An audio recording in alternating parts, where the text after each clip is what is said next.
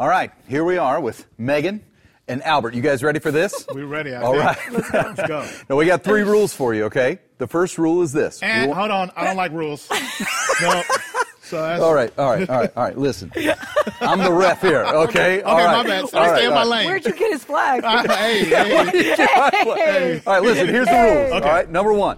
For each scripture reference, you'll score a point. Are you with me on that? Okay. It's going to be important. So you both brought your Bibles. We're going to be good. Yes, I remembered it this time. That's important. Was crazy. Yeah.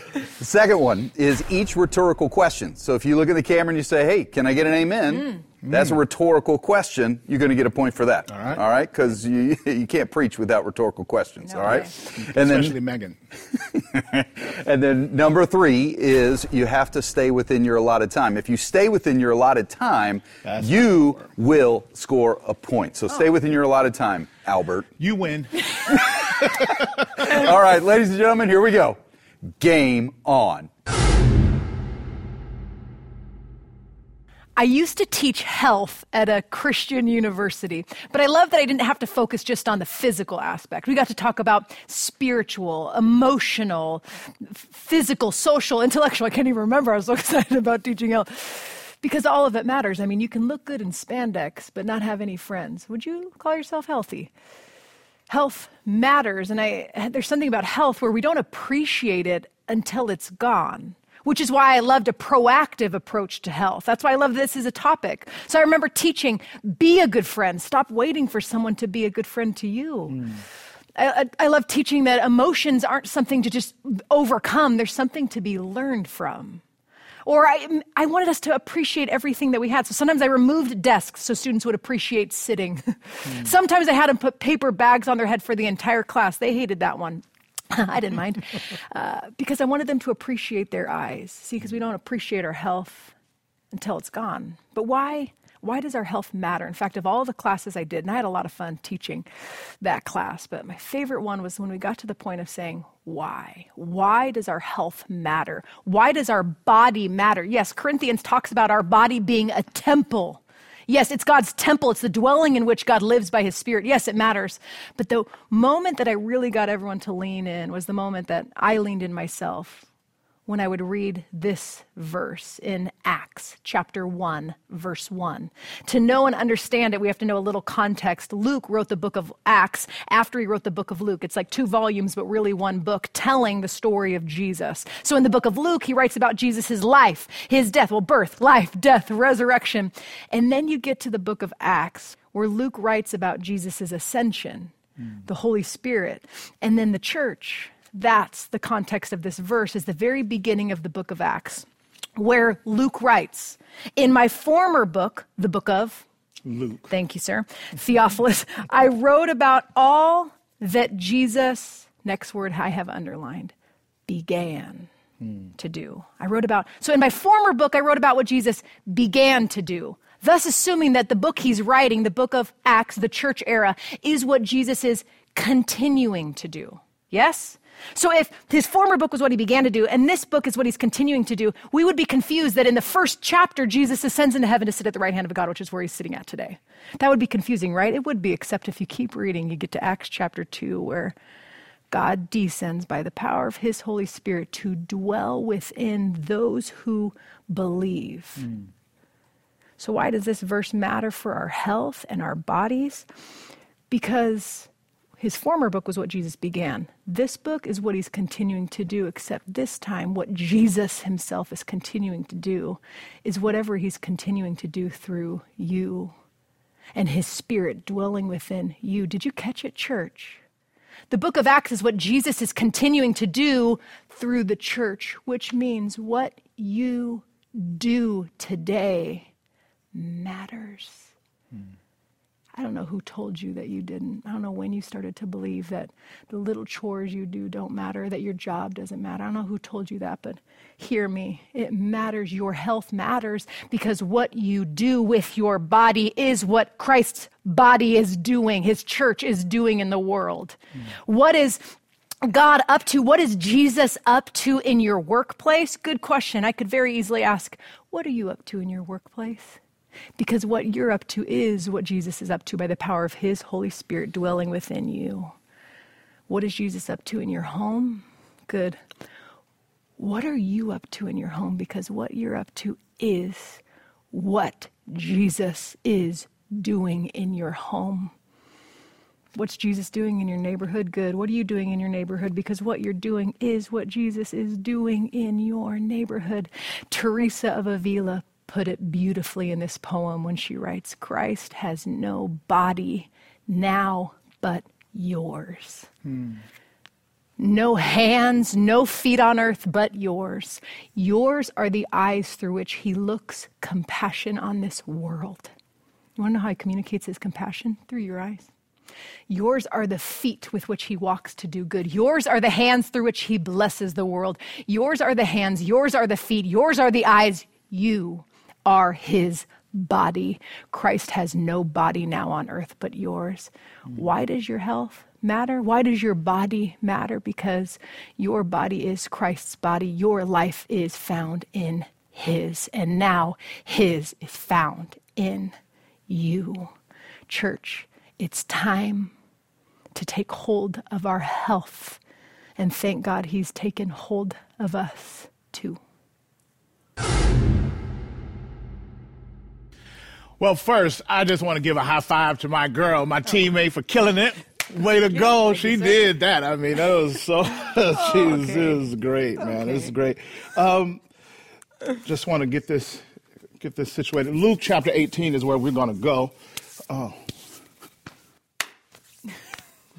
Luke chapter 18. As I started, when I think about thinking about our topic for this quarter, my mind goes back to Thursday nights. When I was growing up, a little boy in Mississippi, Thursday nights, y'all, it was like the TV spot. Like you would just sit down, and that was back in the day when, you had to watch TV in real time and commercials and all.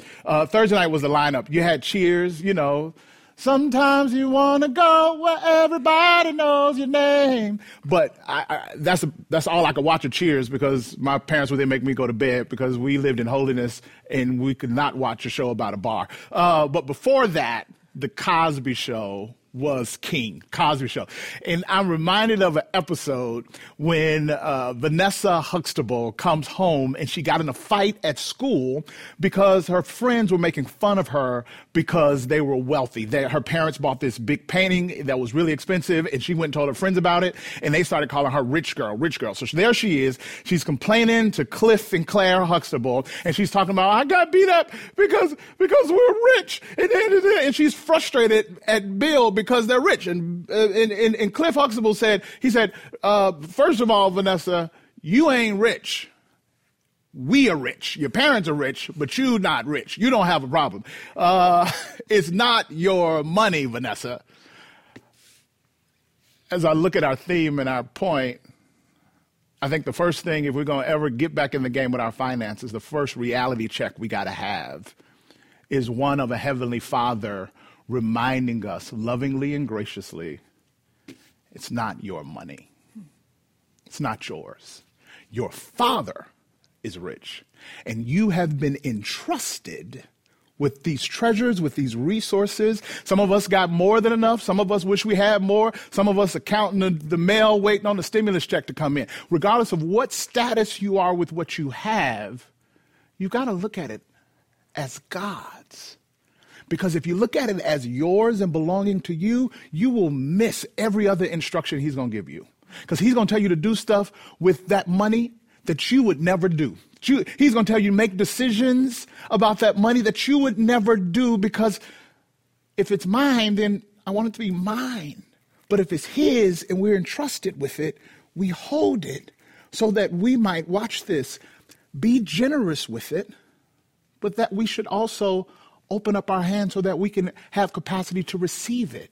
The problem is when you approach it like this, ain't nothing going out, but also there's nothing going in. Here's a rhetorical question for you. Are you holding it, or are your hands open? Here's another rhetorical question for you.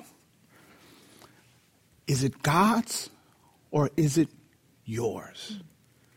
Here's another rhetorical question for you. That's 3 in 30 seconds. That's impressive. God is saying,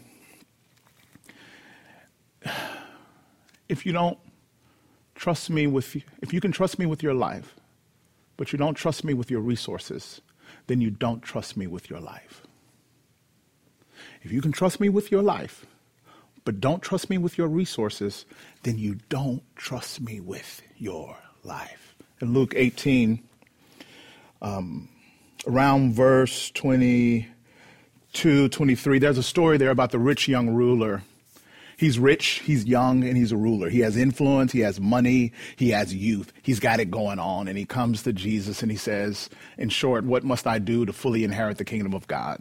What do I need to do? Give me the instructions. How do I go? And as Megan talked about, how do I go and live it out? How do I go and continue the story of Jesus? How do I go and be? To be honest, it's one of the saddest moments in Scripture. Because what happens in this story is devastating. People think every story has a happy ending in the Bible. It's not true. This is a devastating ending. Jesus says, you really want to know? Sell all you have. Give it away to the poor. And come and follow me. The man drops his head because he had great wealth. And he walks away with his stuff. And in order for him to walk away with his stuff, he walked away from Jesus. Let's start this season off getting our finances together. Let's get back in the game. Let's acknowledge that it's God's. Let's save. Let's give generously. And let's steward well what God has entrusted in your hands.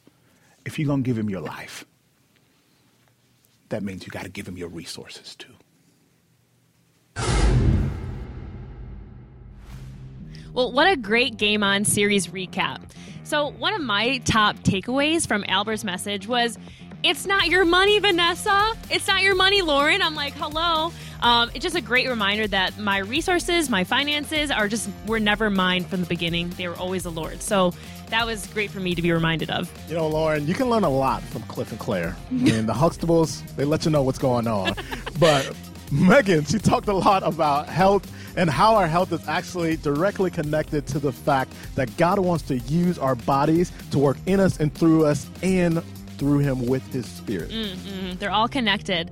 And so as we wait for our teachers to prep for the second half, let's share some of the ways that we can take next steps and get in the game here at Willow. You know, after almost a year of church online, we're so excited to gather in person for our weekend services. Some of our campuses have already opened and others are preparing to open and looking for volunteers to help open the doors both figuratively and literally. We want to create an engaging and safe environment for our guests and kids. So if you're ready and able, we want to invite you to serve with us. Yes. Visit willowcreek.org/welcome back to learn how to attend and volunteer at your Willow home. Yeah, that's so good. So, Joe, you know, another way we can make Willow feel like home is by joining a small group. Small groups are kicking off today, and we believe small groups are one way to make big church feel small like you and me. You know, you and me. we know a each small other, group. right? Yeah. So we want every person that calls Willow Creek home to be connected in a small group community. If you aren't in a small group yet, guess what? It's not too late. Right now. Join one today. Today. Let's so go. Visit willowcreek.org/small groups to learn more and find a group. Albert just gave us a great perspective on how we steward our financial resources. The reality is when we give to Willow, we give through Willow. As we open our physical spaces, we have the opportunity to gather, worship, and grow in our faith, and your generosity helps make all of that possible. Thank you for faithfully giving back to God what he has entrusted to you. Visit willowcreek.org/give to give today. Lauren, remember, it's not your money. Is that my money? Just remember, money. I remember that. I remember it now. Yes. Good. Awesome. So, all right, Joe, it's time for us to head into the second half. In this half, we're covering the topics relationships and faith. So take it away, Albert. I love hymns.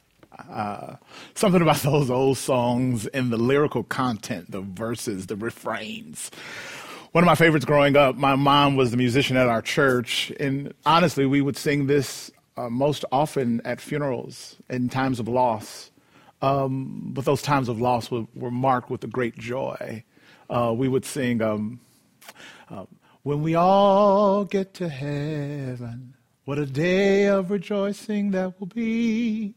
When we all see Jesus, we'll sing and shout the victory. There's got to be extra points for singing. Megan ain't saying nothing. That's not Come fair. on. I mean, I ought to get the extra. That's a field goal to something. Yeah. Come on. It talks about heaven. And it would always trigger my imagination to begin to think, what will it be like? Revelation chapter 7, verse 9 gives a little color, gives a little context, gives a little tone and tenor to what should shape us as we think about heaven. There's this image, there's this picture, and he says, listen to this, every tongue, every tribe, every nation, every race, they're all going to be there together, standing around God's throne, declaring worthy is the Lamb that was slain. This amazing vision of everybody coming together. Oh, don't we need that now? Can't you tell? Like, it seems like we're more divided now as people than ever in my lifetime, in my generation.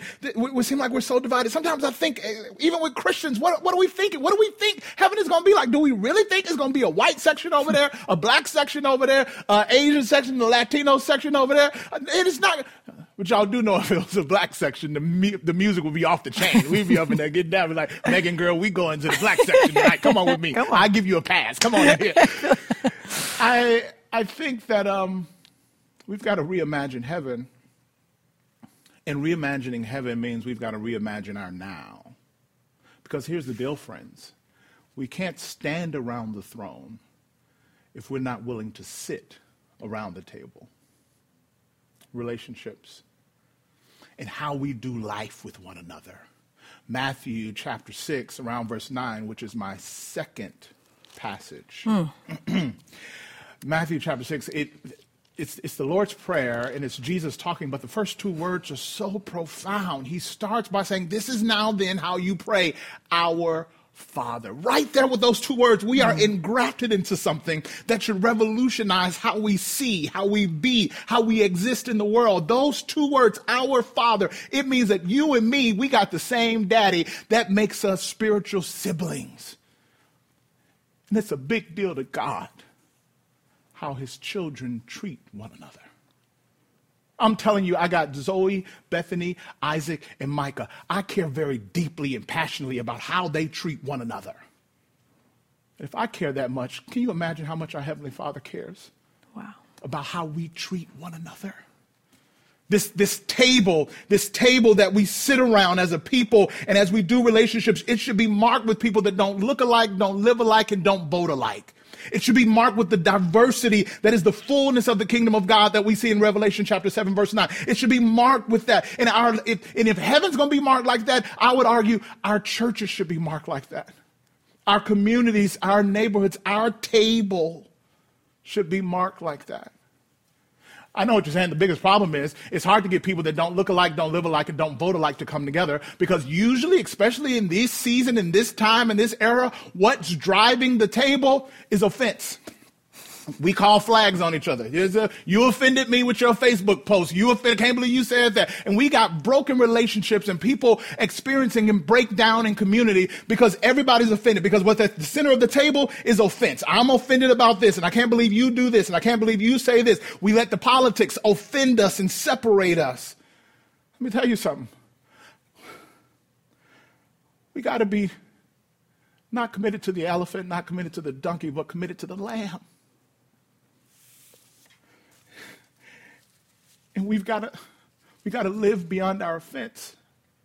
The problem is the center of our table is not fruit of the Spirit, but it's fighting from the flesh. So our table, what we bring to the table, is not fruit, we bring fight. And we're so used to fighting one another, and it matters how we treat one another. What should be at the center of our table is a red flag. That's pretty powerful, huh? Because, y'all, it's a bloodstained table. It's a table where because of the sacrifice of Jesus Christ, we come together in brokenness. We come together in conflict. We come together in even in abuse, being mistreated. And because of the sacrifice of Jesus Christ, because of the grace he gives me. Out of the reservoir of that grace, he does it in me so that he might do it through me. In what relationships does the grace of God need to work through you? Some of you, your marriage is fractured. What does it mean to bring the grace of God to the center of the table and remove your offense from the center of the table? Some of you got family members that you haven't talked to. Where are the broken relationships that you need to invite the blood of Jesus Christ? The blood of Jesus Christ can cover the offense. So the blood needs to be at the center of the table. And in the center of the table, there's also therapy, there's counseling, there's accountability, there's responsibility. It's all those things. But if you start with offense and not the blood, you'll miss the fullness of the beauty of reconciliation. No. Not cheap reconciliation, deep reconciliation. Deep in the blood of the Lamb. I invite you. Make this a bloodstained table, and it'll be the table that changes your life. Faith. I thought about this topic a lot and which direction to go. And I knew it was urgent because back to Luke chapter 18 earlier on, it says in verse 8, Jesus, however, when the Son of Man comes, here's what he's looking for. Will he find faith on the earth? That's what he's looking for, so I believe that it matters. And I thought about breaking down the word, talking about how it's not just belief, but it's also surrender. And then behavior is the outcome. It's not the thing that we try to do is behave. We look at who we believe in, and then we ask ourselves what we need to surrender to live out our faith. So I thought about going that direction. We're not going to go that direction, although I just kind of did. But I kept thinking about what's most compelling to me is what was most compelling to Jesus. See, faith was oftentimes the thing that Jesus stopped to applaud. I see your faith. And it was the one thing that when he expected it, he called it out. O ye of little faith, where is your faith?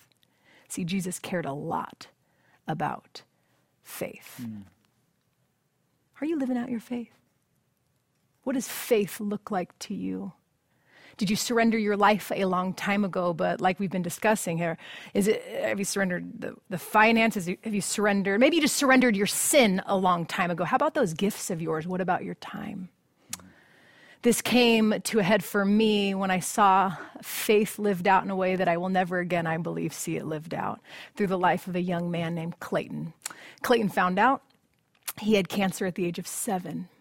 I'm good friends with his mom. And heard the whole journey, the first 2 years of chemotherapy.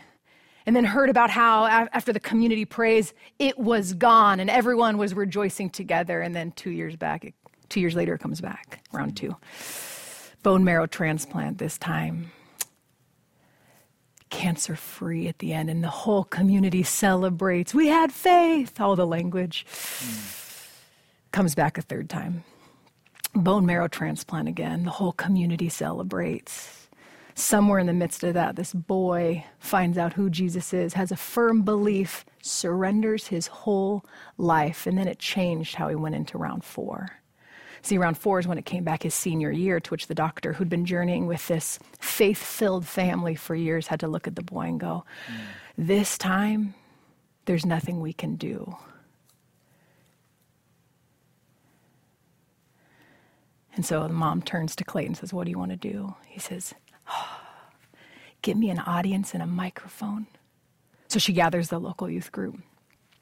Clayton stands in front with his microphone and looks at them and says, my name's Clayton McDonald, and I found out I have 3 months to live.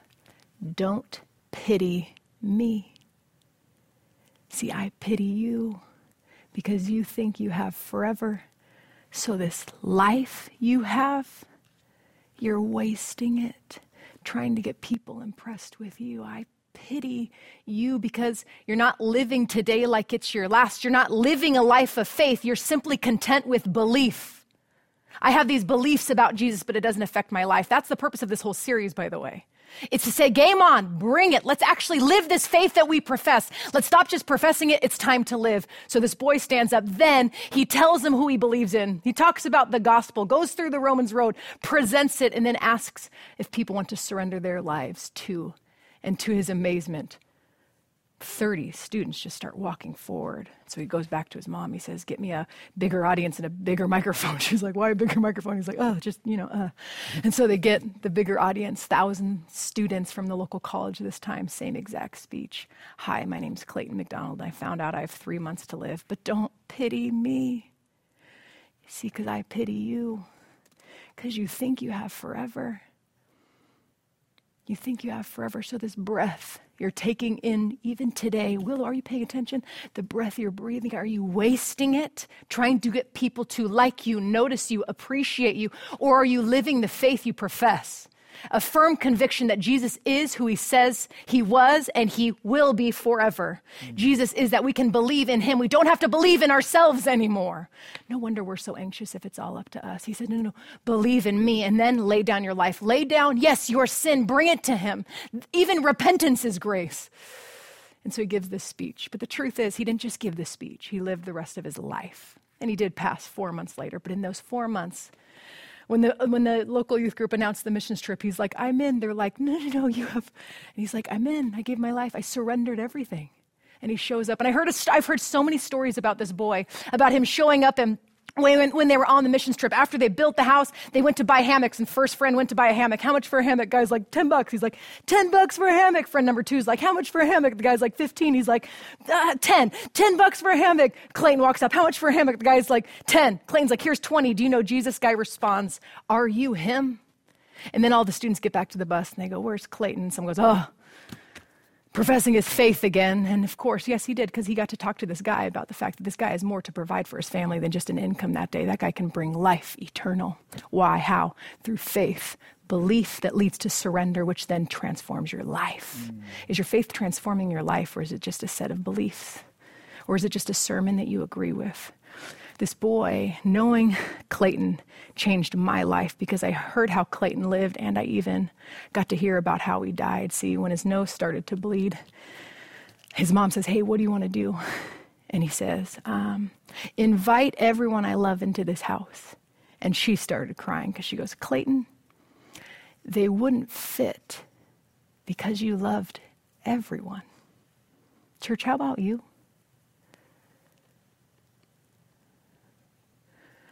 So they all kind of pile in.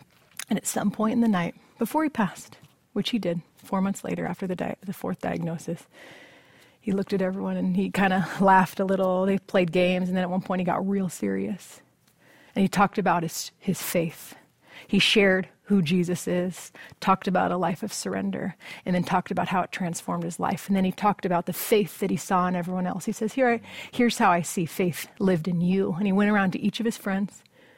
And then he simply said this, I'm all out of breath, but here's what I want to leave you with. And Will, what I want to leave you with as we kick into this new year, this new series, this new life of purpose, and I'll even ask, this new faith was with his final words, which was this.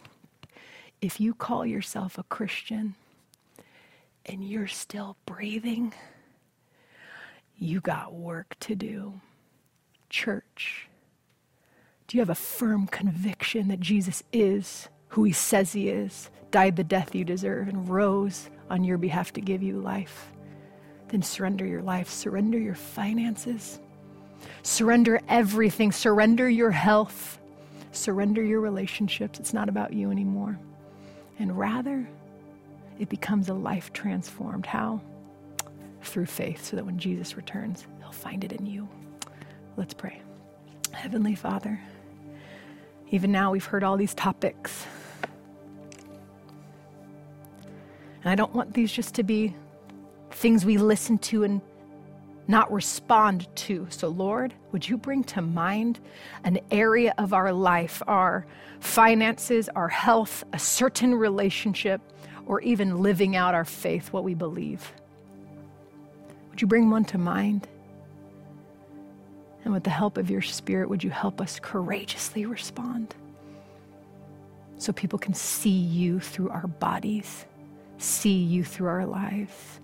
But Lord, we're going to need your help. Have your way in us, we pray. And all God's children said in unison, amen. Amen. Amen. Thank you, Megan and Albert. Thank you guys so much.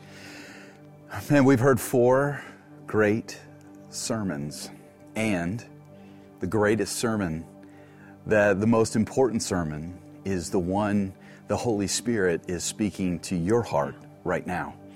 It's our prayer that your spiritual eyes would be open, that your spiritual ears would be open, that your heart would be open to what God would say to you, so that these sermons can be something that moves beyond just a weekend and on into Monday and Tuesday and Wednesday and all throughout the week, that they would infect all these different areas of your life, that what we say on the weekend would matter throughout the week. That's our prayer, that you would take your next step with God because of what you've heard today. Now, maybe your next step has to do with relationships, or maybe it has to do with your health, or maybe it has to do with your relationship with God. Maybe it has to do with finances. Whatever your next step is, it's our prayer that you'd take it. Willow, game on.